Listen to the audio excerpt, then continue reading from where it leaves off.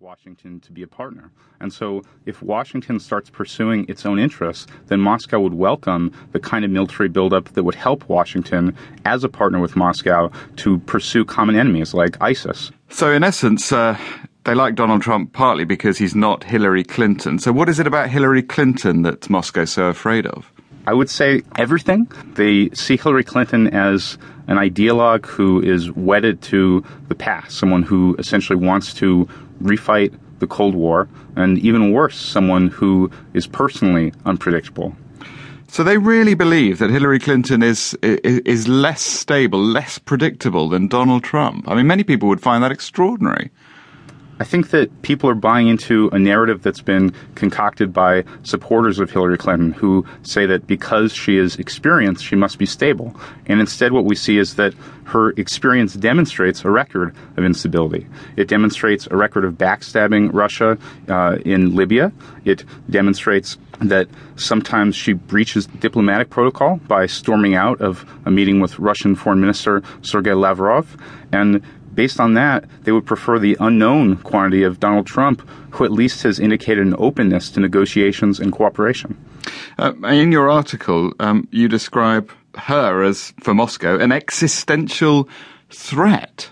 She would threaten the existence of Russia's current government. And I don't think that there's any other way to interpret the words that she said, comparing President Putin to Hitler, picking out words that he used to describe neo-Nazis and then slipping in those words to her speeches as sort of a slight at him. And when she describes him as the godfather of essentially everything that America opposes, what Russia hears is a rationale for deposing President Putin. And it remembers the 2011 elections when she seemed to push for that.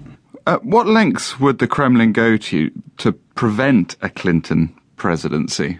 It's very dangerous, based on absolutely no reliable evidence, to claim that Russia's foreign intelligence services are already rigging the American election, because it creates a situation where Russia fears that maybe after that election, those accusations are going to be repeated and used as a pretext for serious aggression.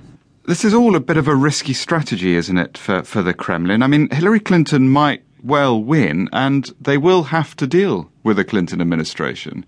It's not a strategy. It's the opinions of an American citizen embedded at a high level in their brain trust. And so I've taken it on my initiative to share the fear that I have that Moscow really is disturbed about this. And I think that voters deserve to know it in the United States. And the problem is that people are assuming that because of his personality, that positions Donald Trump advocates are dangerous, when the reality is that the single greatest danger to the world is conflict between America and Russia. And Hillary Clinton has openly declared an intention to fuel that conflict. I have to ask you, I mean, what is an American citizen doing in Moscow, working at the heart of the foreign policy establishment? Well, previously I was working inside the American foreign policy establishment as a missile defense researcher. And I realized, based on my research, that missile defense was a horrible idea and that America was really risking destabilizing the globe. And those views were not something that I was able to openly share in America. I was sort of maybe blackballed in academia, and so Russia was open to my views, and I came here for the intellectual freedom. Some people may say, well, this is putting the Kremlin's point of view. I mean, this is effectively Kremlin propaganda, and you're a useful conduit for that. I mean, what would you say? I would say that if I didn't disclose that I was working inside the foreign ministry, that would certainly be problematic. But people can take my views for what they are, which is that of an independent American citizen and who's talking to their highest level foreign policy experts. Clinton Ehrlich of the Moscow State Institute of International Relations, a visiting researcher there. It's a part of Russia's foreign ministry.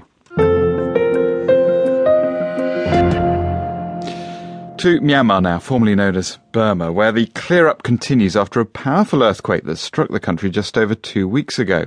The ancient city of Bagan, with its thousands of red brick pagodas, some of which are more than 1,000 years old, is an important Buddhist site and also one of the country's most popular tourist attractions.